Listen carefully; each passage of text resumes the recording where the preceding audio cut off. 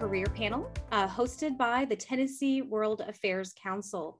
We are so excited to have you here with us via Zoom or Facebook Live, whichever one you're attending from this evening. So thank you very much for joining us. We have a very exciting lineup prepared for you. But first, let me tell you a little bit about our hosting organization, which is the Tennessee World Affairs Council. The Tennessee World Affairs Council is a bipartisan not-for-profit organization based here in Tennessee, and you can become a member, and we encourage you to do so. The Tennessee World Affairs Council hosts a myriad of different events every single month. And it is an organization that is dedicated to increasing awareness on global affairs here in Middle Tennessee, and as a part of the larger World Affairs Council of America. So we will put in our chat box a link for you to learn more about TNWAC, and we encourage you to do so, especially if you enjoy tonight's program. There's many more where that came from. So let me introduce now myself. I am a professor of political science over at Lipscomb University here in Nashville, Tennessee, and also a TNWAC board member. And very proud to be serving in that capacity. And I also want to pause before I introduce our panelists and tell you about the structure of this evening, right? So the way this evening is going to look is we're going to start off with moderator-led questions. So I'm your moderator for this evening and for this panel. And I have a series of questions for our panelists, and they'll be answering them. If you have questions during this time, right, directly relating to what they're saying, you can enter a question on the Q&A feature of Zoom, which should be down and an icon. It has some speech bubbles, right? So that's what we want you to use rather than the chat box. So go ahead and you can put your questions there. We're going to be collecting those questions, and then we will be addressing direct audience questions and pivoting to ask the panelists those questions at the second half of the evening. With that being said, if you have a question directed towards a specific panelist, please make note of that in your question in the Q&A, right? Say, you know, this question is specifically for Ms. Monroe, and then colon, and then have that. In the instance that we have such a volume of questions, the panelists might be encouraged to address those questions individually, kind of offline or in the Q&A box itself. The more general questions will be addressed first, again, kind of allowing the full panel to respond. Right. I also encourage you to look at the chat box while we are having our conversation, because we will be sharing several resources with you, including links to documents, links to websites, and etc., that you very well might want to save and reference during our conversation. Right. So that's my encouragement for you to kind of be able to participate. If you're reading this or watching this, I should say, as a recorded event, then those should be in the show notes for you. And I encourage you to both watch as well as read those resources. So without further ado, let me go ahead and briefly introduce our panelists. I don't want to take up too much time doing this, but that is not because there is not a lot to say. There is quite a lot to say about our panelists and their prolific careers, experience, and expertise. I encourage you to read their full bios online, and there is a link for that we will put for you in the chat box, so you can go ahead and actually go there now if you prefer. So let me briefly introduce them, and then we're kind of going to get a flavor of what they do in day-to-day life and or what they did in their careers and in their programs. So first we have Alan DeBose, and he is a diplomat in residence in U.S. For the U.S. Southeast. He began his career in the State Department in 2005. So he has a myriad of experiences to share with us from the State Department and from the perspective of diplomacy. Next up, we have representing kind of the national security sector. We have Deborah Monroe, and she served in the DIA from 1994 to 2021, with the last post being the senior U.S. Defense Liaison Officer at the Pathfinder Intelligence Collaboration Center, the DI for the UK Ministry of Defense. Again, a large swath of experiences and positions to glean from in talking to us about security and intelligence and that kind of angle of international careers. Next, we have Wayne Bernard, and he was previously with the International Justice Mission and now is serving as a professor at Belmont. And so he can kind of speak to us from that NGO perspective.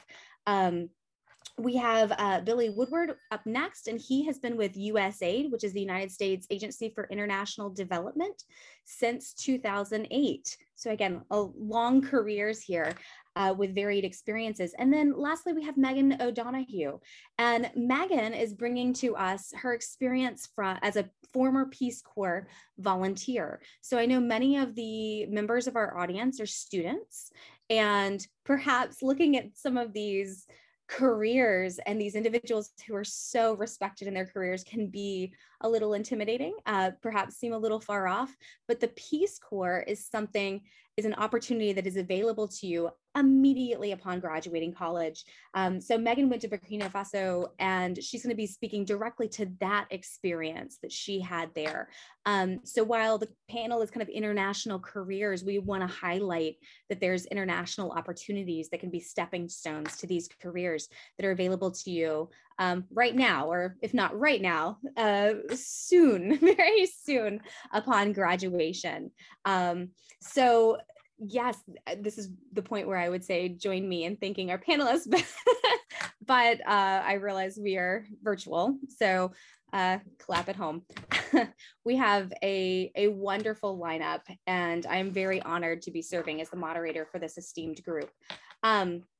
So the first question that I want to ask, that I've already kind of alluded to, is what a day in the life of you looks like. And I know some of you are retired, some of you, like with Megan, you're past the Peace Corps. So in the area that you're representing, right, in the career that you're representing, if you can restate kind of your agency, your department, your program, and then your title, and then just give us an idea of what a day might look like.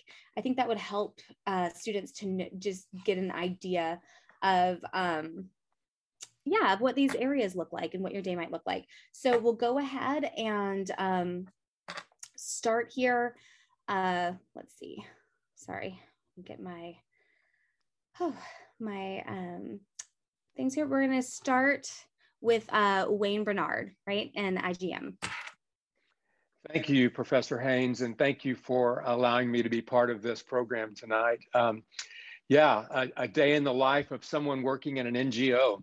I worked with International Justice Mission formally in several roles for about 10 years.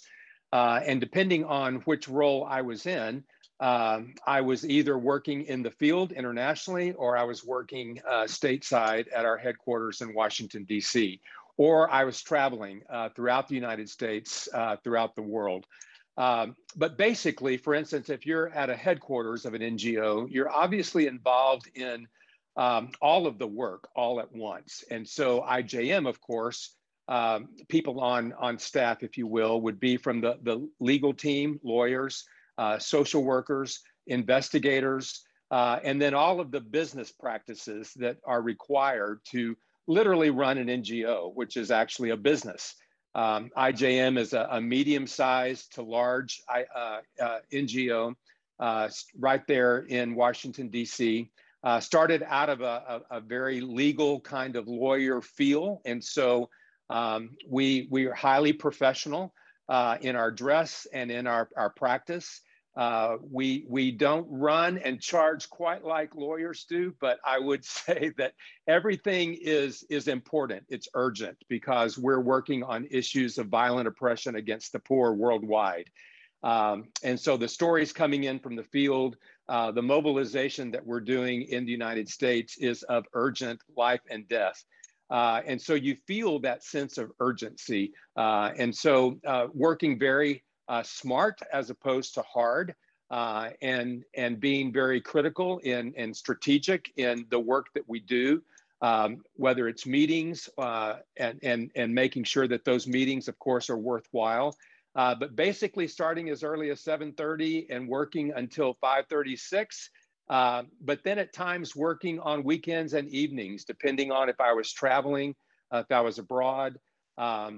A lot of, when you're working from DC and across the world, a lot of phone connections, a lot of connections now would be through Zoom and other platforms, but a lot of connecting with the field in the phone, by phone. By about 11 o'clock in our office, we would have been getting stories from the field of rescue operations and other important in real-time information from the field. And so would be on pretty high alert and making sure that we have all the bases covered. In my work, especially, whether I was mobilizing a student population across the United States in universities or adults working in churches or other organizations, connecting, because that's part of our goal is to connect with other, USAID, in fact, is one of our partners, and many partners. We would be working with the State Department and others. And so, yeah, meetings off campus, if you will, of our headquarters, meeting on campus in our headquarters, meeting by phone. A lot of the work that we do is collaborative. And so it's not uncommon to be in those kinds of conversations and meetings most of the day. Thank you so much, Professor. We appreciate that, and especially appreciate the broader take on NGOs broadly, because there are so many different international NGOs that are out there. IGM, of course, has an amazing reputation for helping those internationally. But for students who are interested, there's many NGOs that are out there that are doing significant and valuable and hard work in the international sphere. I'm going to go ahead now and pivot to Alan DeBose with the State Department. Thank you very much. So let's talk just for a second, State Department. What is the State Department? The U.S. Department of State represents U.S. foreign interests abroad. So our goal is not domestic in the U.S., it's abroad. We represent the White House. We are the official people who are the voice of the U.S. abroad. As part of the State Department is the U.S. Foreign Service. And that's what we're going to talk about today. So when someone thinks of a diplomat, that's someone who's in the U.S. Foreign Service. Now, if you ask the question, what's a typical day? Well, there are more than 290 embassies and consulates spread across the world. None of them are the same. And U.S. interests aren't the same in any of those countries. So really, there is nothing typical except for the fact that there's nothing typical. And so really, a lot has to do with whatever assignment you have as far as what responsibilities you have for the job you're doing. So some of the jobs we have in the U.S. Department of State are pretty much like you'd find in the private world. I was working in the private world in finance and business operations, and I'm a management officer, which means I do a lot of administrative work, human resources, finance, IT. But then we have some things that are fairly unique to us as well. For example, consular. No one does consular but us. We're the ones issuing visas, and our consular people do something similar to what you may see in the private world as well. They are what I call our retail.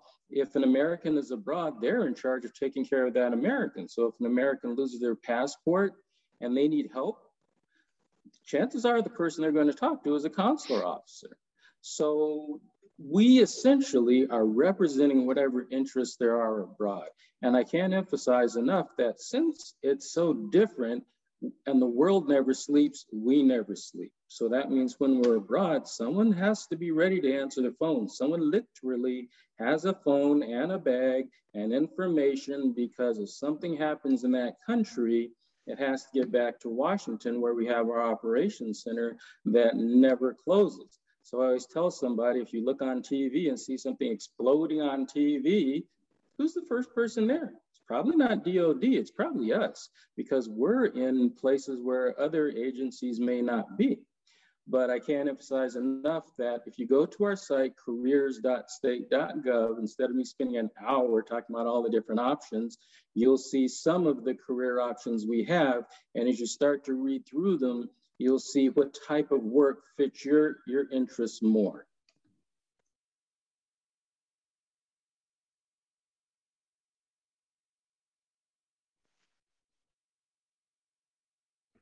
Thank you so much. Alan, you were cutting out on my end, but I think that my internet has caught up. So now I'm going to pivot. And everyone, again, the link that Mr. Du Bois referenced is now in your chat box, so you can click on that. Now I'm going to pivot to Deborah Monroe, who had a prolific career at the DIA.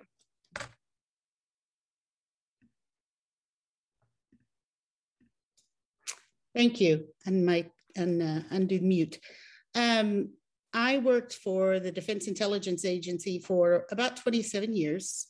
Most of that time was in Washington, D.C., and fortunately, the last 5 years was in the UK. DIA is part of the U.S. intelligence community. There are, believe it or not, 16 agencies and entities, organizations that make up the intelligence community. The ones you obviously would know are CIA and DIA and NSA.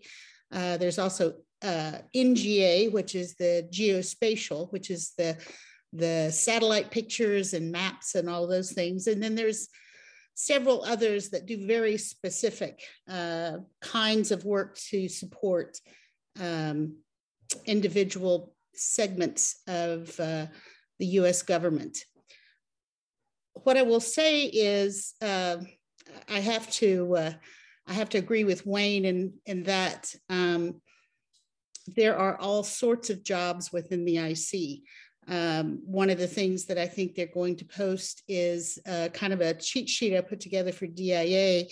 But if you go to any of the intelligence community sites, there will be a section for students. All of the IC agencies offer internships, and a number of those are paid. So it's definitely a place to start if you're interested.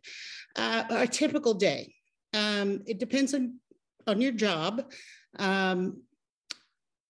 Most people, when they think intelligence, they think of some James Bond kind of character.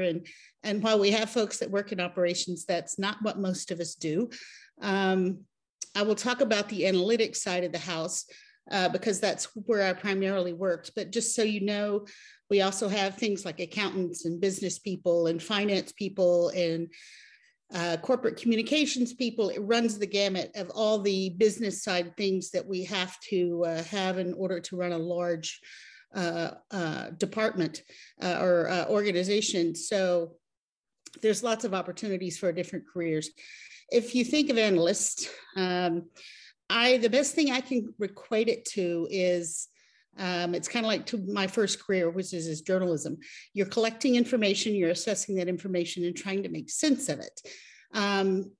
Our entry-level kind of analysts are assigned to a team and they work a little piece of an account. Say, if you're in DIA, your customer is the US Department of Defense. And our motto is excellence in defense of the nation. So it's our job to give our military leadership the best information they can. So if they're faced with making a decision, they can make that decision well. So as a new analyst, you're working on part of an account with more senior analysts and you're learning about that part of the world or that cyber piece of activity, or there's any number of things. So it's a really interesting to do that. It's a lot of writing, it's a lot of reading, it's a lot of learning to think through problems and assess. As you get more senior, obviously, you are leading teams that are doing that work. If you're, in my case, as a more senior manager at DIA, I was managing offices. So sometimes I had 300, 400, 500 people to look after. So that was coming in the morning and seeing, as Alan relayed to, what in the world has blown up overnight. What's happened somewhere in the world that we didn't expect that we need to react to. And then there's the ongoing problems that we have. For all of the intelligence community, our priorities are set by something called the National Intelligence Priority Framework, very complicated kind of thing, but it is entirely tied to what the US government has identified as its priority concerns. So what is this country doing? What is this bad guy terrorist doing? All of these different things come in together, and that kind of drives what you're doing. To get a little more specifically in my last job, just to give you an idea of the scope, I spent 5 years working with our UK partners as the senior US person at kind of their big intelligence center. And again, it's the same thing. You go in the morning, you sit down collaboratively and look and say, okay, what is the problem du jour? Is there anything new? What are our ongoing projects that we're working together? Does somebody need to talk to someone on the US side? Does someone have a question? And I know where there's a resource that they could use to solve that problem. So a lot of times I call being a liaison with a partner kind of like the dating service. You know, I find the two set people and put them together so they can talk. I host visitors and just made sure our US team of 40 some odd people were all okay from a care and feeding standpoint. And you just respond to whatever comes up. Again, as Alan indicated, or actually, I guess Wayne also, there's no normal day. It's whatever happens. And we react to that and do the best I can to support the customer. So with that, I will toss it back. Okay. Thank you so much, Deb. I'm going to pivot now to Megan O'Donoghue, who is coming to us again from her Peace Corps experience. So speaking to the Peace Corps more broadly, as well as your unique experience, Megan. Sure. Thank you so much for having me here. And like she just said, my experience is a bit different from other experiences in that it's not a lifetime career. It is a short duration of time. It's still not that short. The general contract is 27 months, usually around 2 years after 2 years in site after intensive in-country training. But for people who are interested in long-term careers in international relations, in whatever field that might be, the Peace Corps is a really is for many people who have careers in these fields, this is a starting point. Oftentimes when you do have a career in international relations, you need to be able to show that you have experience living abroad, often in hardship countries. You have to show that you have the ability to assess country needs, to develop projects on your own, and to implement and then oversee the continuation of those projects. And that's generally what you have in the Peace Corps. It's like everyone else has said, and I think will become the theme of today, it is completely dependent on where you are, what you're doing, what project you're doing. For those of you who are interested in joining the Peace Corps, you can somewhat direct where you go. They changed the application process recently, by recently like 5 years ago, but too recent for me to have this experience. But in the past, you kind of went wherever they put you, and now you get to kind of request a field and a location as well. So if you go to peacecorps.gov, you can start really seeing more about the application process. But I'll leave that there because what's interesting is what's happening in the day-to-day life.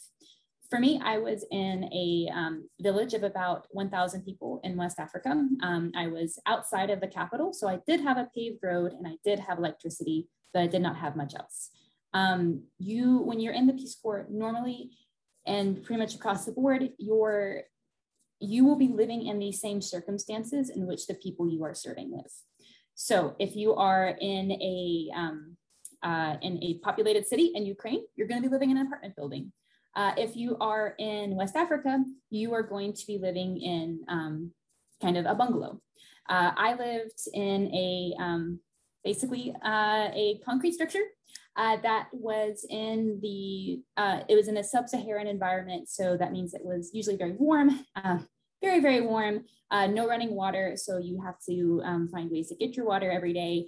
And a lot of your typical day kind of just goes into doing the same things that your neighbors are doing. Because with the Peace Corps, you have 3 primary goals. The first one, of course, is to do a type of development work, but the other 2 are very much kind of soft diplomacy work. So you're doing cultural exchange. You are sharing the American culture and American history, American politics. You are the representative of the United States in the location that you are, and you are sharing your experiences and you are learning. The third goal is to return to the United States and share the culture of the place that you lived. So cultural exchange and spending time with the people you're at takes up the majority of your day. For me, my day would consist of waking up, doing whatever I can to get water. I would go to my next door marketplace and hang out for like 2 to 3 hours. And you just sit there and you talk to people about anything or nothing, or you don't talk at all. You are literally spending time with people. And depending on whatever project I was doing at the time, sometimes my afternoon and my mornings would consist of doing, facilitating development activities. So for one thing, I was a health volunteer. So my work was officially to be doing activities that promoted community health in areas like malaria, hygiene, maternal and neonatal health, nutrition, things like that. But I also was able to do what other development programs interested me and interested my community and address community needs. So I ended up actually doing, creating a sheep raising group. So we spent a lot of time gathering grant money, writing grants, herding 100 sheep in like 100 kilometers, distributing sheep, and then doing interactions with local vets to work on better sheep raising activities and working on raising more sheep. So really, it totally depends on your community, your skills, your interests. You have a lot of say in where you go, but once you get there, your day is really in tune with what the community is doing there. So it is about integration, and it is about being open to the people you're with. And while that sounds very fun, it is not necessarily glamorous. It is hard work, and it does develop some really valuable skills for a lifetime career in international relations, or not at all. So I could talk for hours about it, but that is about all I can say right now. Thank you, Megan. I appreciate that. And we'll have more opportunity to kind of build upon what we're talking about here. Billy Woodward with USAID, you're kind of up next and kind of rounding out our conversation in regards to what does a day in the life look like for you? Yeah, thank you. And Megan, thank you. You brought back some great memories. I'm also a returned Peace Corps volunteer, so it's fabulous to hear. So yeah, USAID, I think, as many of my colleagues are saying, is just as different as you can imagine. We work overseas and missions usually attached to the U.S. embassies, and work on providing international development assistance and disaster assistance to a variety of countries. Just looking to do that through partnerships and investments that are saving lives, helping countries and communities reduce poverty, just strengthen their democratic institutions, and just helping people in countries kind of emerge from humanitarian crisis and beyond. So, and there's partnerships, and again, I think Megan was talking about that, are just relationships, and it really is important.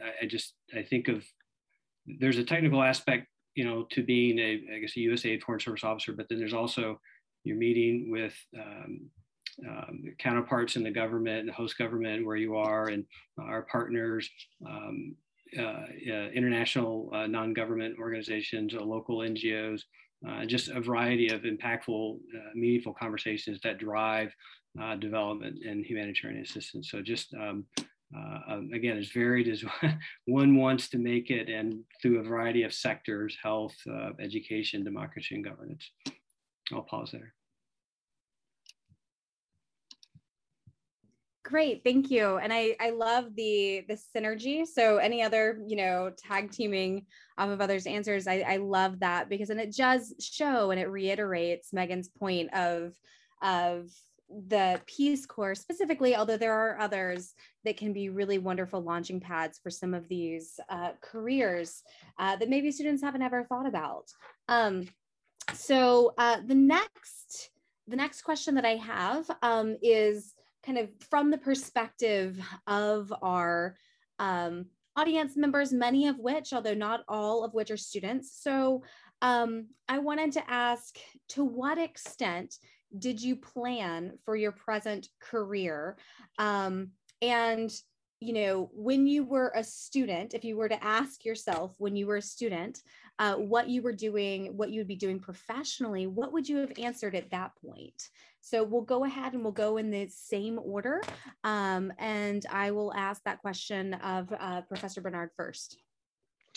Well, I would say that from a very young age, as a child growing up in South Texas, I had a deep sense of a desire for purpose and meaning.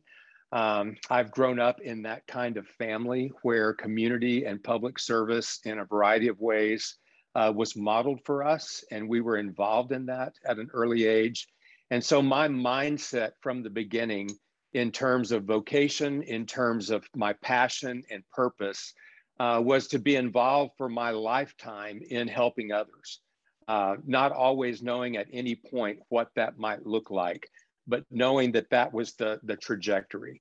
That would be the thread that if you pulled it, it would make sense across my career, which happens to be quite varied and a lot of different jobs in different sectors. But when I look back on that career, I see this common thread of my vocation, if you will, and I see those as being very different.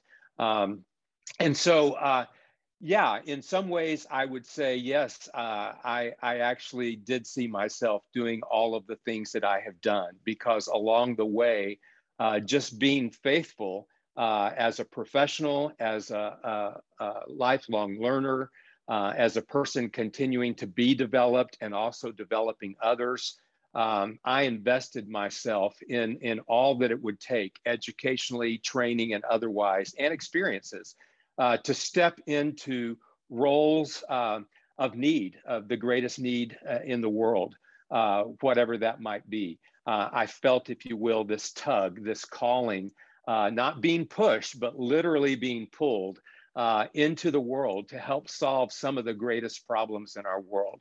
And so along the way, I made decisions based on my context, based on where I was, what I was doing, what education I felt was lacking, what development I needed, what my own sense of strengths and giftedness was at the time, and what other people were speaking into my life in terms of what they were seeing, and just continued to follow each step and each path, which always led me to the next place. And so then when I look back at 63 years old, I see this incredible kind of network, if you will, or tapestry of experiences and education and, quote, jobs that quite frankly fit very well together. And they all have that same sense of meaning and purpose of being developed as a person, but also stepping into the needs of other people and helping to transform and develop not only people, but systems, whether those are local or global. And to, at this point, clearly in my life, is to speak always into the next generation and making a way for others to come along as I have come along, to understand who they are, what their purpose is, their passions, and how all of that fits together in meaningful life of work, but also just the joy of being involved in partnerships and working with people worldwide. Great. Thank you so much, and we appreciate that. Alan DeBose, what about you for your diplomacy and State Department career? Did you anticipate that, or did you plan for it? And what did you think when you were a student? Well, my story's not as noble. Undergrad, I was an economics major, got my MBA in finance. I wanted to get out of there and go make money. So my goal was to make as much money as possible, move as quickly as possible. And I was trying hard to do it. I had some bumps in the road, but I ended up at a company called Iridium LLC, which was a startup satellite telecommunications company. And about $6.5 billion. I started out as employee number 60. We grew to about 600. I had $500,000 in stock option and had moved to level of director there, and we went bankrupt. So I had nothing. I had a baby and paper and nothing more than that. And so I said, oh goodness, let me figure out what I'm going to do now that I've been working 17 years. I have the rest of my life. What am I going to do? And I recovered. And one day I was looking at an ad by Colin Powell saying, we're looking for people with business skills and administrative skills. And I thought, I have business skills and administrative skills. And this was my calling, I guess, was Colin Powell, you know, like the Army, we want you. It was kind of him saying, we want someone with your skills. So essentially the answer is, I didn't know that I was developing the skills to become a Foreign Service officer. And if you go to careers.state.gov, you'll see what we call our 13 dimensions. And these 13 dimensions are 13 characteristics that we see in people who tend to be successful as diplomats or foreign service officers. And they include common things like leadership and composure, have to have good judgment. And one thread you're going to see among everybody here tonight is what we call cultural adaptability, which basically means you might be a hot shot wherever you are doing whatever you do where you're comfortable. But if we pick you up and take you somewhere and say, herd those sheep, what are you going to do? That's why we love Peace Corps people. We love veterans. We love them because they have checked off that cultural ability box like some brilliant people can't do in the private world. So the answer to your question is basically what I was doing by working with an international startup that ended up going bankrupt was I was developing some of those skills that are necessary to work in a competitive international environment. It's just that the competition isn't necessarily money driven. It's driven towards providing the support or doing taking responsibility for whatever that assignment is on any given day or night, 3 o'clock in the morning calls, we've all gotten them. You have that sense of mission where you want to get this done. And that's what I think, as soon as I hit Foreign Service, I knew it. But before Foreign Service, I never knew they were looking for people like me. Thank you so much, Alan. And actually, Alan, you started off with something that I think is actually really of interest to our students, given the chat box. So we have both David McGee as well as Sarah Carmichael who have been asking about majors. And I know you kind of started off saying you were an economics and finance major. So I'll just go ahead and kind of continue that thread with the rest of the panelists and say, if you don't mind telling us your major, I think the students are kind of interested in that. And then we'll also talk about incorporate other questions that audience members have. But if you don't mind telling us your major and then kind of as well as that trajectory, I think that would be helpful and of interest to our audience members. So I'm going to go pivot to Deborah Monroe and ask you, Deb, what did you plan for? What did you expect? Did you see yourself at the DIA? I believe you're muted, Deb. There you go. Yeah, we go again. I'll have to try and remember that. When I was a student, I had no clue that the intelligence community existed. Now, I mean, vaguely, but I was very interested in international affairs. My first career and undergraduate degree was in journalism. So I did that for a number of years, working in television news, primarily as a news producer. And so I saw a lot of what was going on, and this is the dark ages pre internet. So, where we got all of our information from a news wire, but that was that interest and curiosity. Journalism at that point was also very much kind of a service. And I think that theme of service, just to echo what Alan said and Wayne said, if you're going to work in the intelligence community, you're certainly not doing it for the money, though I am quite happy with government benefits. Thank you. I'm happy to be a retired government employee, but you're not going to have $500,000 in stock in anything. But it is a sense of service to the nation. And that is a theme of giving back, of protecting, trying to make a difference in whatever small way you can. That is very important. So I worked as a journalist for a number of years. I figured out that I didn't really want to do this for the rest of my life. Managed to get an MBA part-time along the way because I knew that an MBA would be a very useful thing. And my friend Pat Ryan, who is the president of the Tennessee World Affairs Council, about 30 years ago, talked me into applying for a job at DIA.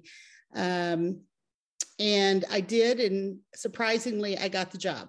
So I think the underlying thing there is I was willing to take a chance on something I didn't think I had a clue or a prayer of getting. It never hurts to apply, and it never hurts to try. So I tried to do that, and I was successful. So in preparation for the career, I think the things that are strengths, MBA, understanding how to manage people, organizations, events, whatever. I have to agree with Alan, that is absolutely essential skill in our business.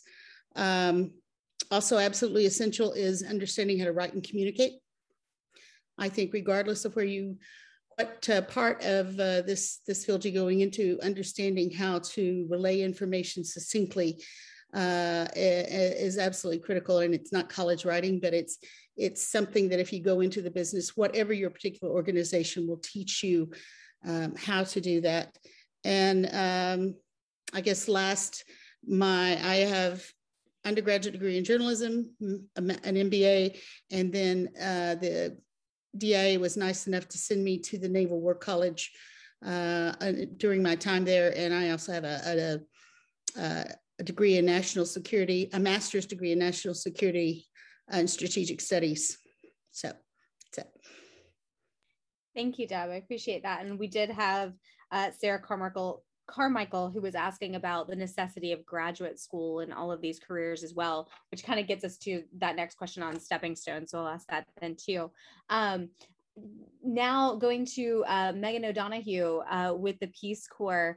To what extent did you know about the Peace Corps? To what extent did you plan about it when you were, in college? And maybe I'll kind of go back for you. Like, when did you find out about it? Like as a freshman and et cetera. Yeah, just curious. So it's very interesting to talk about being kind of, Peace Corps was very much the beginning of things for me. And something that everybody's mentioned here, but it's been, that I find to be really good advice, and I know we're going to get to advice soon, but is that it's okay to figure out your career by process of elimination. You do something, it doesn't really work out. You try something else, and then you figure out kind of along the way what works best for you.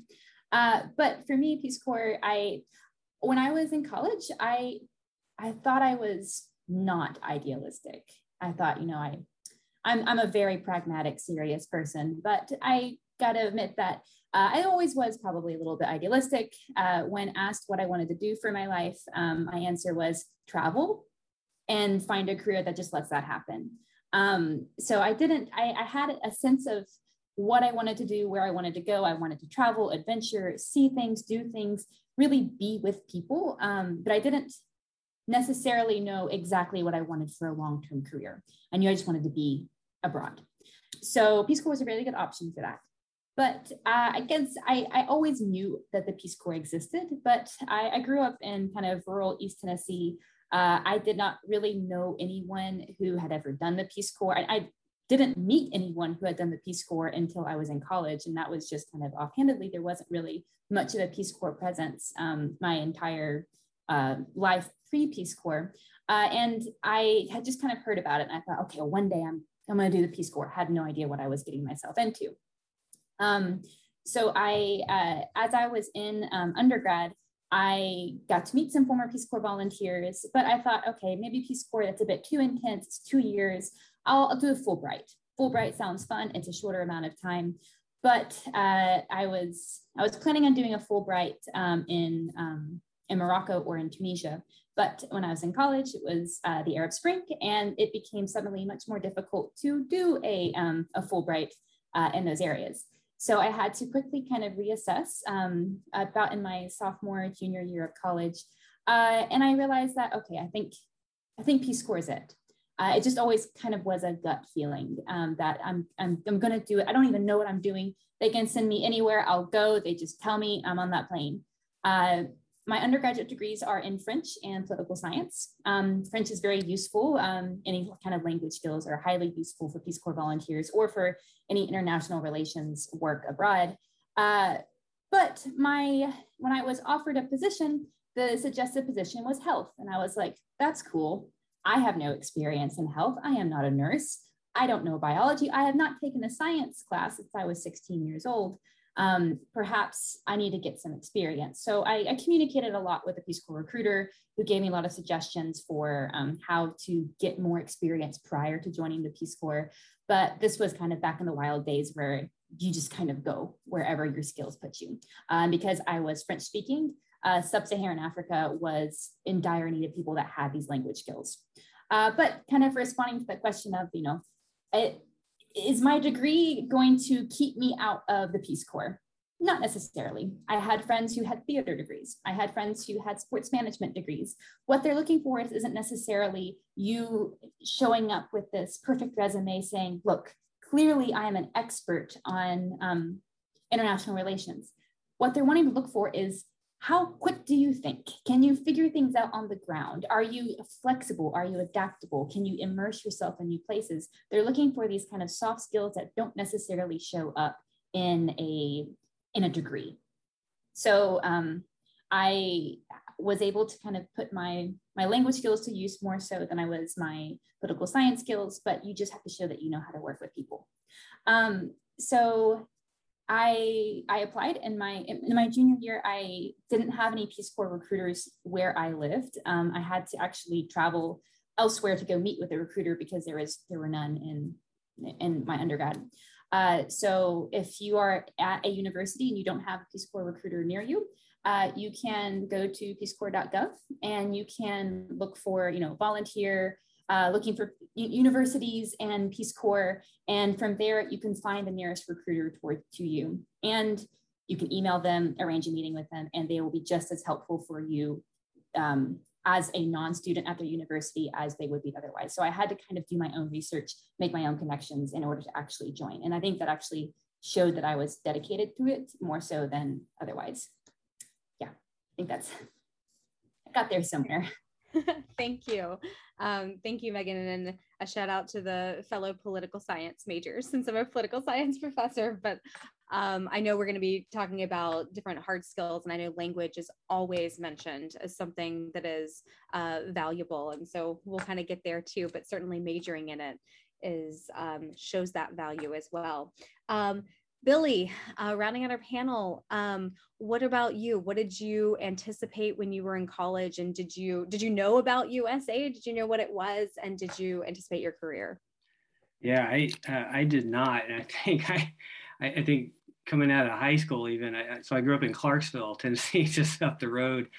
I don't think I ever anticipated, I know I didn't, a career in international development. And Megan, I'm just laughing. I vividly remember the first time I met someone in Peace Corps and just like, oh my gosh, you guys are still around, and this was in Panama in 1994. I was in the military, my National Guard unit was down there, and we got these Peace Corps volunteers in the city.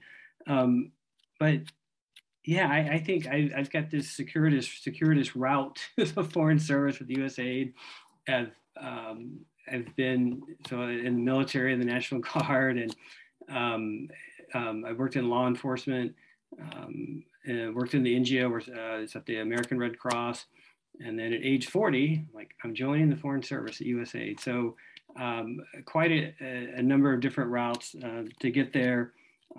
Would highly recommend the Peace Corps. I think my state colleague also talked about just looking for people who can adapt to overseas and different environments. And that's the guidance I got in grad school. And so I was a criminal justice major in college. And when I wasn't getting hired, when I was at the University of Oregon getting my master's, and I was trying to get on with AID, I was very fortunate. I had a recruiter spend about 5 minutes with me, and he's like, finish your master's degree, because I was about halfway through it, and get overseas, maybe join the Peace Corps. And that's exactly what I did. And as I was saying, there are many routes to the Foreign Service within USAID.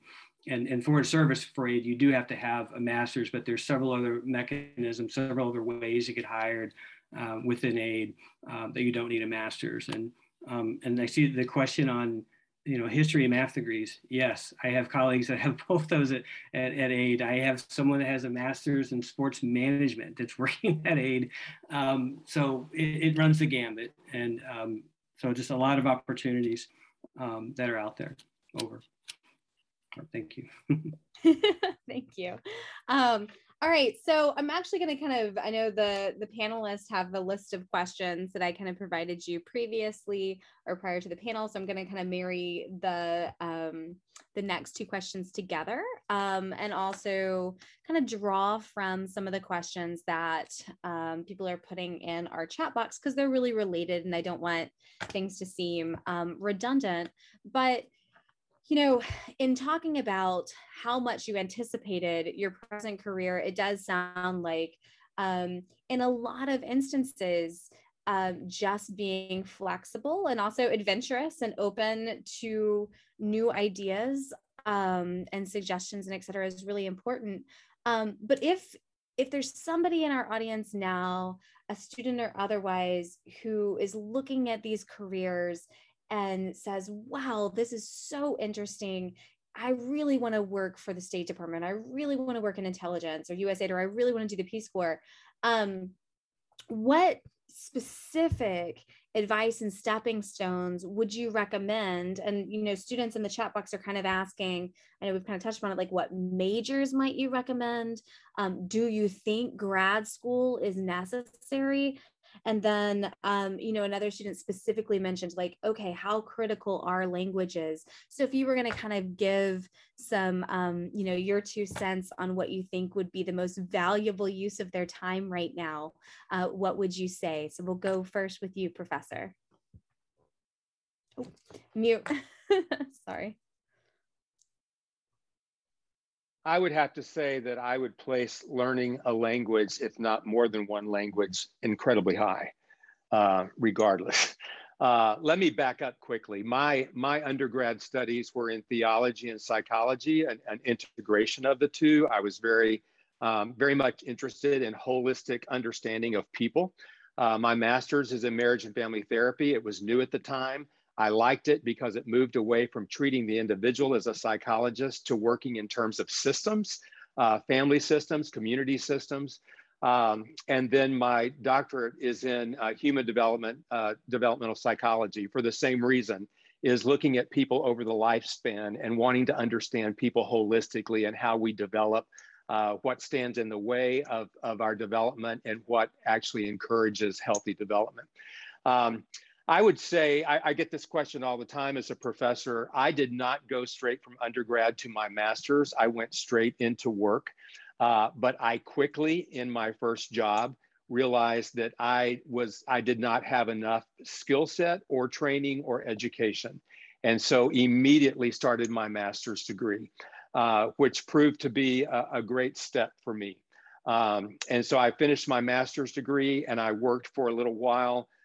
My background is pretty diverse. It's been in theological studies and work with churches. It's been primarily in counseling And so I did that in the Texas prison system. I did that in private practice. I did that in churches. I did that at the university level. And it was at the university that I realized, you know, someday I may want to teach. Plus, I just love learning. And so I went back and got my PhD. And I'm glad I did. I would mirror what Deborah said. In all of these studies and in my career and my various jobs, I have learned to write and speak and to do that well.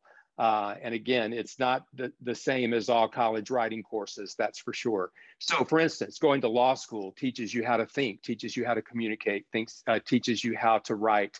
And you don't necessarily, as many of my friends at IJM will not necessarily practice law in the way that we think of law the rest of your career. You could be doing many different jobs. My daughter is a history major at undergrad and then a museum science master's degree. And she works for one of the largest architectural firms in New York City and has designed international museums in Kuwait and around the world. You know, I think of history and the skill set involved in history in terms of input, in terms of being able to coalesce a lot of knowledge and understanding and distill that in a very succinct kind of way as she does. But yeah, is a master's absolutely essential? It really depends on, I would say, your interests and what it is you see yourself doing. I don't know that I would choose a degree, a major, just to choose a major. I think it needs to fall in line with who we are. I think it needs to connect with our passion and with our purpose and at some level with what we'd like to see ourselves doing. You know, even if it's a circuitous route like it was for me and others here, you know, more often than not, will it lead me to do what it is I really am wanting to do? And does it match my skill set and my interests so that I'm actually working and fulfilling life in the work that I do? But you know, many jobs, quite frankly, where I work, both at the university level and with International Justice Mission, really do, in my mind, require a master's degree and that further training. I'm thinking about masters in international development that have helped people at IJM move into roles in the field, doing monitoring evaluation and working with USAID and so many other organizations to do development projects.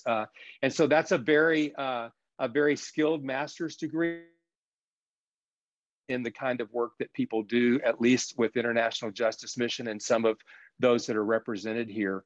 And so, yeah, I think it depends. That may not be the best answer, but I think it really all depends. And I think you can have a lot of different majors doing jobs in a lot of the work that we do. And, you know, we've talked a lot in terms of this idea of transferable skills. Are you adaptable? Are you working now on cultural competencies? And you can do that right where you are. You don't have to go abroad to do that, but I would study abroad, go often and study abroad and have those opportunities to engage culturally, not as a tourist, but in studying. I know I did. And after graduation with my undergrad, I traveled for several months in Europe. And that was back when, you know, there was no EU and you were changing money at every crossing point into the next country. And I learned a lot and put myself in that environment because I wanted to be challenged to think globally and to, before it was really done that much, to think globally and to be compelled, if you will, to develop cultural competencies, probably the hard way, but it worked. Great, thank you so much. And actually, you kind of touched upon, I know in the chat box, David McKee was talking specifically about the utility of a history degree. So I think you validated his history degree. So David, just know that's among the many majors that can add value. If you're enjoying your history degree, you don't need to, you know, like you were saying, Wayne, pick another major just to pick one, if that's what you're passionate in, that's what you're excelling in. Alan, what do you think? What are some advice that you would give in regards to stepping stones for the State Department specifically? All right, so there's a running joke in the State Department that you ask 3 questions to a State Department person, and your answer you're going to receive is, that depends. And guess what? This is the 3rd question. So we have different careers in the State Department. So if someone wants to be more of the administrative specialist type, a construction engineer who's going to build an embassy, a facility manager is going to take care of the buildings and grounds, an MD. We have regional doctors, we have regional psychiatrists, nurse practitioners, IT personnel, security engineers. So those people are going to be required to have a minimum education in that skill and very possibly have some experience in that skill. So that's why I encourage everybody to always go look at the vacancy announcements in USA Jobs, and you will see in government excruciating detail exactly what is required if you want to go down that path. And that's what we call our Foreign Service Specialists. Now, when people think of the classic diplomat, the people you see in the movies, those are called generalists or officers. Here's the irony. They're not required to have a college degree at all. We use a test-in process, and they have to show through that test-in process that they have the ability to learn what we are going to teach them. Now, the other irony is the overwhelming majority have master's degrees or higher. So even though it's not required, more than 50% are coming in with advanced degrees, or they acquire advanced degrees. And then if someone distinguishes themselves and develops a certain skill while they're working in the government, a newbie's not going to get this, but someone who has some experience would be like Ms. Monroe, where the Department of State will pay to send them to Princeton, Woodrow Wilson School, or to the War College or somewhere else because they're developing expertise. So the question becomes, well, how do they get this education? And the answer is we have our own school. So we have Foreign Service Institute, which is a 9-minute bus ride from Maine State across the river in Northern Virginia. And there we have native speaking language instructors. So if you speak 5 languages when you come in, I dare you to test with those people, and you're not going to be so confident anymore because they're not testing you like you're talking with your grandmother. They're testing you like you're talking with a government official abroad. And these officers are required to have a minimum of 1 foreign language. So they're going to have to learn language. Even if they come in without one, but they demonstrate they have the ability to learn, we'll teach them. We're not too concerned about that. We will invest up to 2 years teaching people language. If someone takes Mandarin or Arabic, we will invest 1 year at Foreign Service Institute and another year abroad before they even start their tour. So as far as languages are concerned, we will teach them what we need them to know. The other part is called tradecraft. And tradecraft is whatever job you need to do. So I had a guy who was a chemistry teacher, and he was my human resources manager and did an excellent job because they taught him what he needed to know to do human resources. So my point I'm trying to make is you have to understand exactly what your goals are, and then it depends based on that. So if someone wants to be doing the same sort of work, be a finance person or an HR person, if they've decided that's what I want to do, then yeah, you're going to have some experience with that, or it's the education undergrad or experience professionally or a combination of both. But if someone wants to be a biology major, or here's one. This past week, I talked to 2 people who were opera singers. Go figure. Who would think that in the same week I'd find 2 people in the State Department who are opera singers? So as long as they have the ability to learn, then they can come in and we will teach them. And guess what? They're going to have, that's their career. They're going to learn something, go to post, execute it, do it, get back, breathe, and then go do it again. And that's what you do every 2 to 3 years. Of course, you get breaks where you can hang out in Atlanta. But other than that, that's what the career is. So it's really more a mindset of the students than the major. You have to have that personality and those skills as opposed to that narrow major. And oh, by the way, journalism, I'll echo this, and I think all of us will say journalism or anything that teaches you good writing and critical thinking will only help you. It's almost assumed you can write and you have critical thinking skills. Great. Thank you so much, Alan. Deb, I know you didn't go directly into the DIA as you explained, but if somebody is really interested in security, what would you suggest? Oh, mute. Sorry. I've done it. That's 3 times in a row. I did not go straight into DIA. However, I've been a hiring manager for several decades. I spent a lot of time on DIA's entry-level hiring panel. So I have literally reviewed thousands of resumes of entry-level folks. So here's my 2 cents. Get involved in activities in your university as an undergraduate, as a graduate.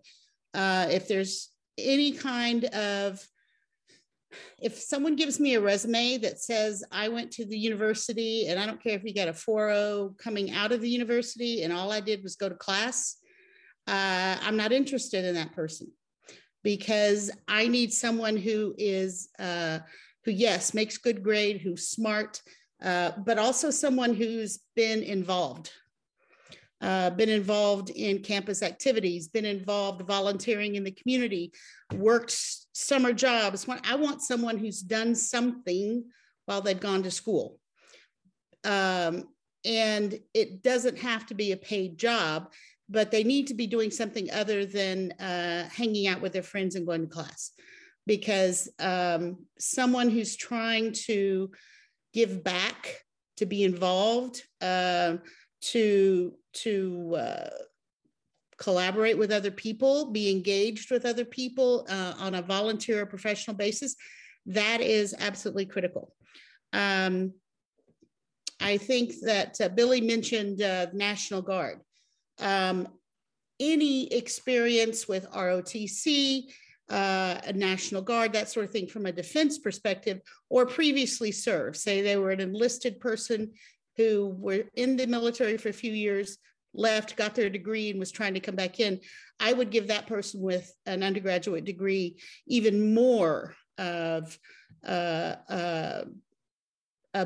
even more important, because they understand defense is a completely different language. So someone who actually understands it coming in is a good thing. There's a couple things I wanted to make sure I hit. So yes, depending on the job you want, again, to echo what Alan said, it depends on the job you want. If you can look at DIA, I've been seeing ads lately, they're desperate for inspectors. We have our own whole police force. So if you have a criminal justice degree, you can apply with an undergraduate degree in criminal justice and become a police officer at DIA, because we have our own security force. So there's a gamut of opportunities depending on your undergraduate degree. If you want to come in and be in the analytic career path, because that is what I was involved in and what I hired for. Most had a master's degree. Looking at some of the resumes, and where they are at coming in now, I personally I wouldn't have hired myself because I couldn't have competed. Language skills, overseas travel, overseas study,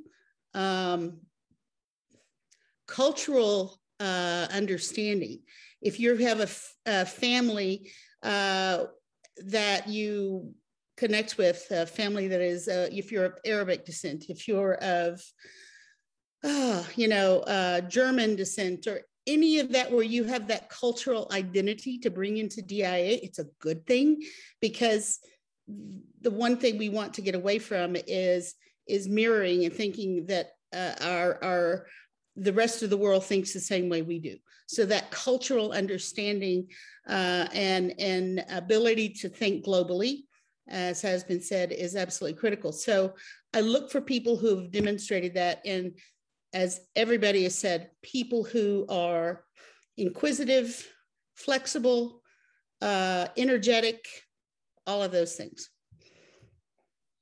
Great. Thank you so much, Deb. I appreciate that. Megan O'Donoghue, what about you for the Peace Corps? What do you think they are looking for? What can students do now to kind of situate themselves? Because it is, I should say, the Peace Corps is a competitive process. So students should know that it's not a given. You do have to apply, and it is pretty selective. So even if you want to go into the Peace Corps to then go into one of these other careers or to set yourself up, it is selective, it is competitive and prestigious. And so you might want to try to do some things now to help out your application. So Megan, what do you think would best serve them to do that? Absolutely, and that's a really good point. And something that I was planning on bringing up is that, yes, it is competitive to get in there. The government is making an investment in people to send them abroad, and it is a 2-year-long investment. Not you're a volunteer, however, your funding is you are on a living stipend, and they are covering your health expenses, your living expenses, everything is covered. So they're not going to just have anybody go there because it's an investment.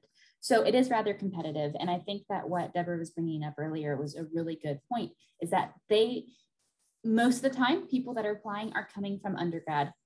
That doesn't necessarily mean that everybody is coming from undergrad. There are lots of people that actually go midway through their career and decide, you know what, actually, I don't want to do undergrad. I had a friend who was a lawyer, and she decided that she wanted to do Peace Corps, and she wanted to do Peace Corps so that she could actually go work in the State Department. So she dropped her job as a lawyer, joined the Peace Corps, and she was in her mid-40s at that point, and then was able to use her position in the Peace Corps to launch her own career into the State Department.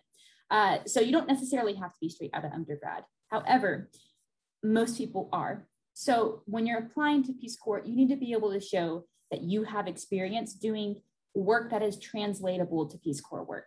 Now, because they have changed the application process to be more specific, that makes it easier to get to a post that you want to go to, and at the same time, more competitive to get to those posts. So for example, if you want to do, say, youth development in Morocco, that's often a really desired post. So you need to be able to show, for example, if you want to do youth development, that you have experience working with young people in your community, working at summer camps, volunteering. You need to be able to show that you have experience. It doesn't matter if you have like an education degree if you don't have experience working with young people. So you need to be able to show that outside of the classroom, you are doing these activities that you're signing up to do.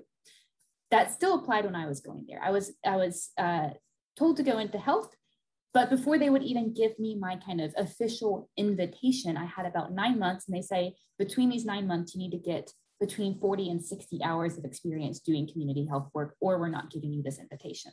So I ended up volunteering with a local organization that worked on HIV/AIDS awareness and interaction with the community. And through that, I was able to demonstrate, okay, I have some experience working in this. I have the capacity to do this, and I'm able to develop more skills in the process. So you need to be able to show what skills that you have, but at the same time, you're not on your own here. You can, like I said earlier, communicate with a Peace Corps recruiter, just somebody who's designated to your area, and you can share with them kind of essentially a rundown of your resume. You can say, here, these are the things I do. Where is my application lacking? And normally they take the time to say, okay, well, this looks good, but you need to do a bit more of this. So there are resources that are available for that. And that really helped me in my application as well. But if you know you want to do Peace Corps and you're sure about it, really start at least 1.5 years in advance preparing for your application, because it is highly competitive. It is more competitive now. And you need to be able to show that you know the area that you want to go, you know the job that you want to do, and you have experience doing it. So do your research and start very well in advance, because while the application process has been accelerated, it's now about 6 months between application and normally start date. It's still a very long process being able to be prepared for that application. So do your research on the application, peacecorps.gov, and also speak with a recruiter. Those are probably the 2 best things to prepare an application if it's something you definitely want to do. Great. Thank you, Megan. And Billy, what do you think in terms of stepping stones that students should or could have that could make them more competitive, specifically for USAID? And again, referencing back to the chat box in regards to students are particularly curious about majors, grad school, and language. Yeah, I think, and some of this is going back to what we referenced in Peace Corps. I feel like I'm also plugging Peace Corps, just that experience. But even I have colleagues though that foreign service colleagues at AID that actually don't have any overseas experience. And what our HCTM or Human Resources allowed was demonstrate cultural competence. Were you in a rural setting? Were you in a city? Or were you on a tribal nation delivering services? And so even that at AID, there's some ways to demonstrate that you can adapt to different settings and connect with people in a variety of ways. And I think some of this entire conversation is reminding me. There's at AID right now. I think throughout the country, there's a lot of conversation going on about DEI, diversity, equity, and quality, and accessibility as well. And some of the things we're doing at AID, we're even starting to ask those questions. We're like, why this major? Why are we saying this major? Are there certain people and groups that are historically excluded from those majors? And just looking at those data points and even different questions on applications and interviews, like why are we asking that question? Are we asking it in a way that is excluding groups of people? And so it's the conversation is reminding me of that conversation that's happening within the agency right now, where we still have certainly standards, and we have, like, again, for USAID Foreign Service, you have to have a master's, but with all the other mechanisms that are in place, and we generally do have this degree, but there or this language, but there is a conversation about, well, let's really take a deep dive and make sure we understand why we're saying that and what are the implications for different requirements. But I'll always end with Peace Corps and just what a great opportunity that is. Over. Thank you. Sorry. It's okay. Thank you, really. I appreciate that. This one I'm going to kind of open to the panel because I don't think everybody has a response, and some of you have already referenced it, and I'll make sure to put, I know Pat has already put some references in our chat box, but Billy, as well as Deborah, as well as Megan, all kind of had this theme about gaining experience, and it might not necessarily be international. Deborah was talking about, volunteering your time for specific areas. And then Billy and Megan were talking about, like, even if it's not international, perhaps even, working in an area here that shows those kind of skills. So my next question is in regards to specific internships. If you guys have resources or recommendations for students on specific places to look for, kind of open it. I'll start with you, Professor Bernard, but then everybody, if people want to post something in the chat box, we can do that, because not everybody might have specific recommendations in this regard. Oh, I think mute, sir. Here's someone who's been teaching online for 18 months because of COVID, and I still can't remember to unmute. Let me speak to IJM because has a very robust intern and fellows program. I helped develop it. I mobilized students for it. I recruited for it. And so in terms of undergraduate students at the junior and senior level, there are internship possibilities at our headquarters in Washington, D.C. And you can come from any major you can think of because you're working in a variety of sectors of our operation at headquarters, from social work to criminal justice to accounting to writing to photography, just across the board. And those are 3 times a year, fall, spring, and summer.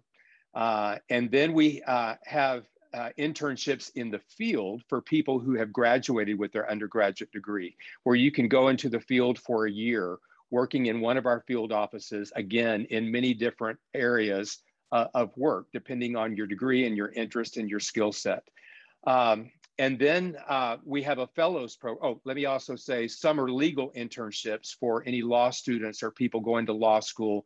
More often than not, you have to do, or you should do, a summer legal internship, 2L and 3L.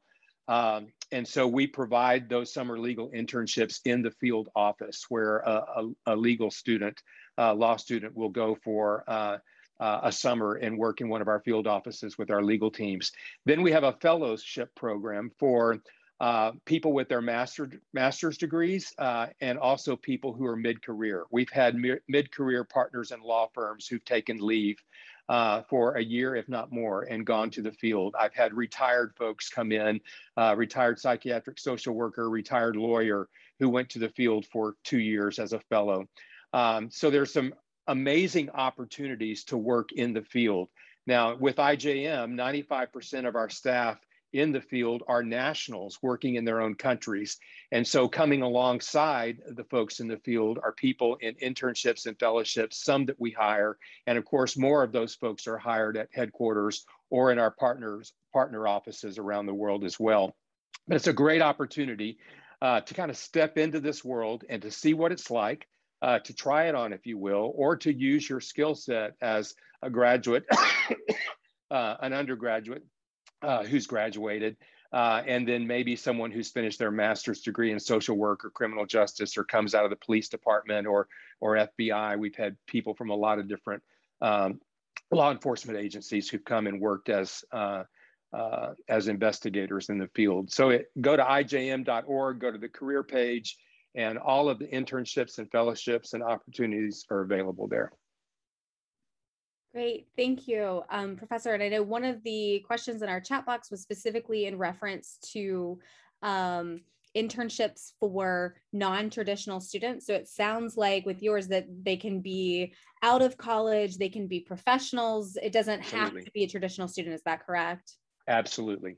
Okay, great. So I'll kind of echo that here with Alan and State Department. State Department is kind of a behemoth to try to explain all of the internship opportunities. So Alan, if you just want to direct people to where to go, because there's a lot there, I know. Yeah, we have a lot of different opportunities. Some of them are State Department specific, and others are actually federal government programs that we participate in. Again, I encourage everybody to go to careers.state.gov, and there what you can do is you can register. So when something opens, you'll get an email saying it's open. And that way you don't miss out on any deadlines, because believe it or not, we actually have some programs, one specific program that is open July 1 and closes at the end of July, but no one's thinking about getting their next internship. We also have issues with having to get security clearances. So many of our programs have already finished. So that's why I say go to careers.state.gov, read through each of these programs. I'm going to mention two specifically now and then give a general statement. The two I want to mention now are because they're currently open or will be open.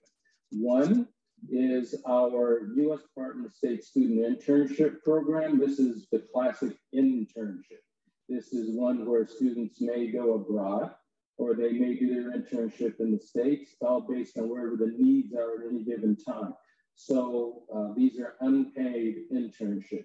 If someone does go abroad, it's a great experience to have at embassy. You learn a lot there. It's a fantastic experience, but you know you can learn a lot at Maine State as well.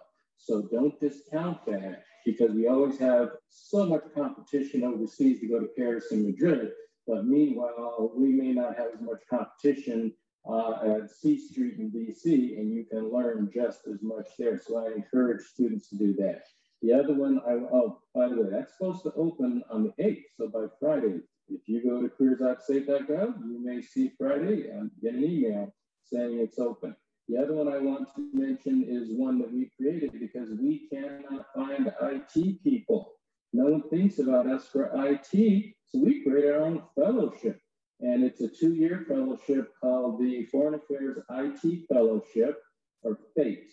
So if you go to fatefellowship.org, or again, careers.state.gov, and it'll lead you to fatefellowship.org, you'll read about a 2-year fellowship that you can be a junior, it'll pay for your junior and senior year to get a bachelor's degree in science and an IT related, or if you're graduating or already graduated and work and you want to go back for a 2-year master's degree. Let's say you majored in accounting undergrad and you've been out in the real world for a year doing something technical and you want to get a 2-year master's degree in IT, you would qualify for the FATE Fellowship as long as you're getting that 2-year master's degree. That one closes January 31 of 2022. So again, get ahead of the curve and find out about those. With that statement, here's a statement I always tell students. Don't get your heart set on any one internship. Focus more on what you want to do. So if you want to be a public diplomacy officer in the U.S. Department of State, you want to be the face, you want to be the spokesman, the speechwriter, you want to interact with journalists, you want to maintain our website at Post. That's great. Do you need that internship at the Department of State? Don't other agencies do the exact same thing? So don't get your focus on the U.S. Department of State internship. If you can get the same experience somewhere else, take it. And it will build your resume and you actually get this good experience. So when it comes time to try to get that full-time job, if you still want to work at the Department of State, now your resume is even stronger with a full-time job. So that's the one thing I tell young people is cast a wide net at first. And over time, you'll narrow it down naturally. But at this stage, cast a wide net and go for whatever truly interests you. And then, as Ms. Monroe said, once you get there, distinguish yourself. Absolutely. Thank you so much, Ellen. And Deb, I know you provided a document, a Google document, which I did post earlier, but I know there's a lot of comments, so I'm going to post it again directly so that our audience members can look at that. But do you want to provide a few comments in regards to the internships available? Just a quick comment. There is a link, I think, that was posted in the chat for intelligencecareers.gov. Go there and read, because there are internships at every intelligence community organization. And the best way to get a job in the community, quite frankly, is to get an internship, which are extremely competitive. Apply for an internship, do extremely well. And if you are successful, because of the process, the clearance, the security clearance process you have to go through just to be an intern, by the time you get through that, the government has already invested, goodness, $50,000 in getting you cleared. So if you're selected for an internship, they're generally going to think that you're worth that investment. And if you have that clearance and you do well as an intern, there is a very good chance that you'll have an opportunity upon graduation to succeed. You can apply for an internship after you have 30 semester hours. So you could be in graduate school or undergraduate. You just have to have a minimum of 30 semester hours. You have to have a 3.0. You have to be a US citizen, period. Anything in the intelligence community, you can't have a dual citizenship, and you can't be a green card resident, whatever. You have to be a US citizen. And we have all the fun things like drug tests and polygraphs and lots of fun things. The other thing I recommend folks check out is the National Security Education Program, aka the Bourne Scholarship. That is another really good opportunity that a lot of people don't know about. And finally, if you're very much interested in DIA, there's a link to go to under the dia.mil website for students. All the places you apply is in our careers. You have to go in there and fill out an application. So I highly encourage you to create an account on our careers site and look at all the options for potential jobs, and you can get an idea of what we do. Great. Thank you so much, Deborah. I appreciate that. I know Billy provided documents USA, and I will post that now for everyone. And Megan, do you have anything specific any kind of internships that prepare people well for the Peace Corps? Yeah, and I'll be very, very quick. Depending on the university that you go to, some universities, but not all, have programs called Peace Corps Prep. And that is the certificate that the university gives you after completing a certain amount of language requirements, coursework, community work, that makes your application more competitive. now this is not available at all universities. In Tennessee specifically, the only universities that have these programs are University of Tennessee, Knoxville, and ETSU. So other universities do not have specifically Peace Corps prep, but that does not mean, if you don't go to those universities, but that does not mean that your application is not going to be credible. You can still just get in contact with recruiters and figure out by your communication with them, what would be the best way to make your application more competitive. But besides that, there's no specific internship for potential applicants. Great, thank you. I know our panel is scheduled to end at 7 p.m. And I appreciate the time of everyone attending, including our esteemed panelists. So I would like to give 1 minute thereabouts to each of our panelists to just provide concluding remarks to our audience members. So we'll just go in the same order. Professor Bernard, you can go first. Well, I just wanted to say, don't discount internships and practicum experiences on your college campus.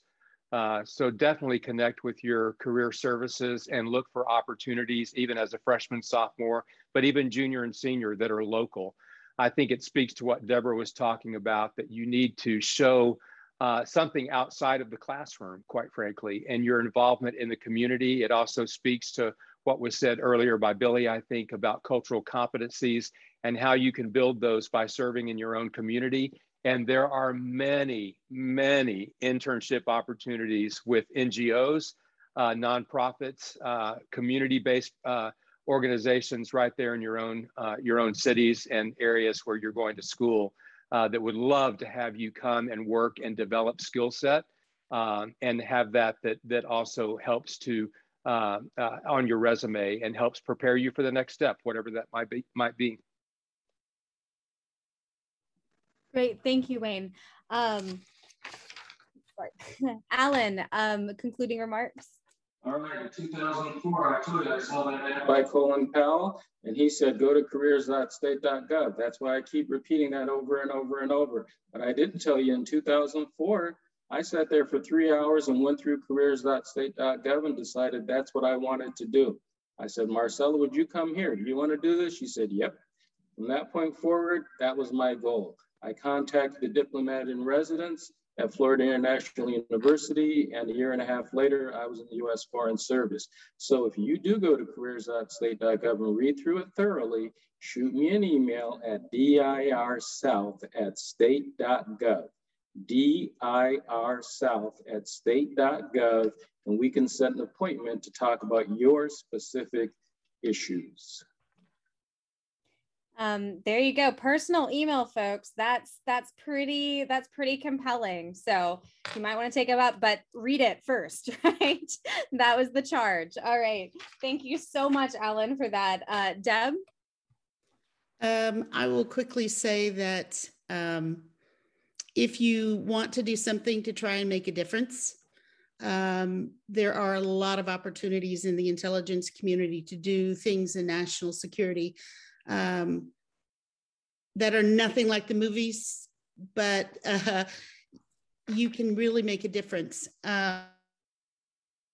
You want to do, check out what's online and apply for internships and come into the community. It is often challenging, but it's very worthwhile. There was something else I was going to query quickly. Like Alan on the document, I think on DIA stuff, my email is at the bottom. And if you have additional questions about the IC, I'm happy to take them. Deb at tnwac.org. Thank you so much, Deb. I appreciate that. Megan? Yeah, so I guess the biggest thing in terms of Peace Corps is do your research before you go. It is very tough. It is gritty. It requires a lot of flexibility, thinking on your feet, and it is not a vacation. So before you go, understand that you are not going on vacation for 2 years. You are going to be most likely living by yourself, someplace isolated in not quite comfortable conditions. However, if you do your research, you hear everything that can be, and you still think, this is for me, it's probably for you. If that's what you want, and this is the kind of, you have that desire to do this, you are probably the right person for the Peace Corps. And it is a contract, a 2-year job that will only help you in your career in the future. I am not working in international relations. I am in fact going back into grad school, working on my PhD because I want to be a professor. But my Peace Corps career actively helped me in developing becoming where I am right now. So it can help you in so many different ways, but do your research first. Great, thank you so much, Megan. Billy?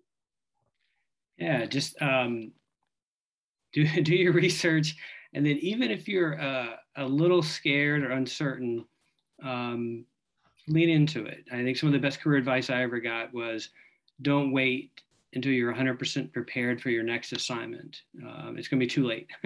And that, I think, is for those listening that are in college, I would even say that's applicable right now.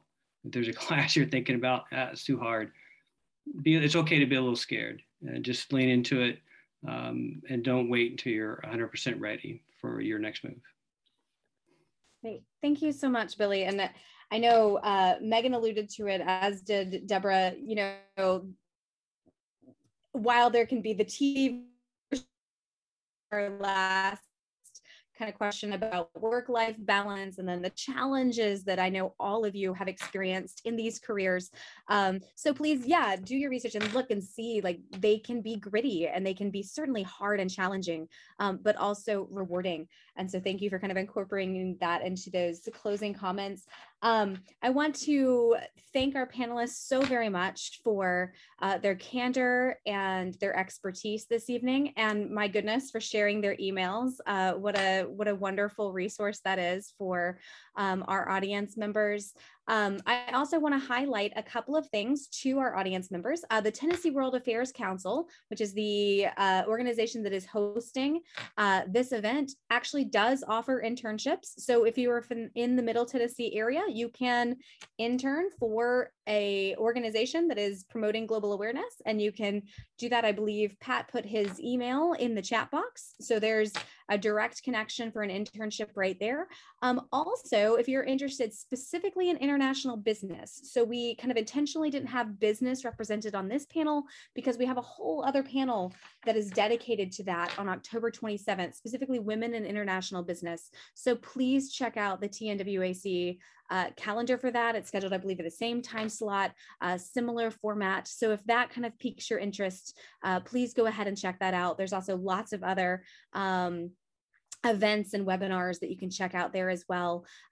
Thank you very much to the panelists. Thank you very much to all of us who joined us on Facebook, as well as who registered through the TNWAC site. I hope you have a wonderful evening. Thank you for your patience in going just a little bit over time, but thank you for a great event.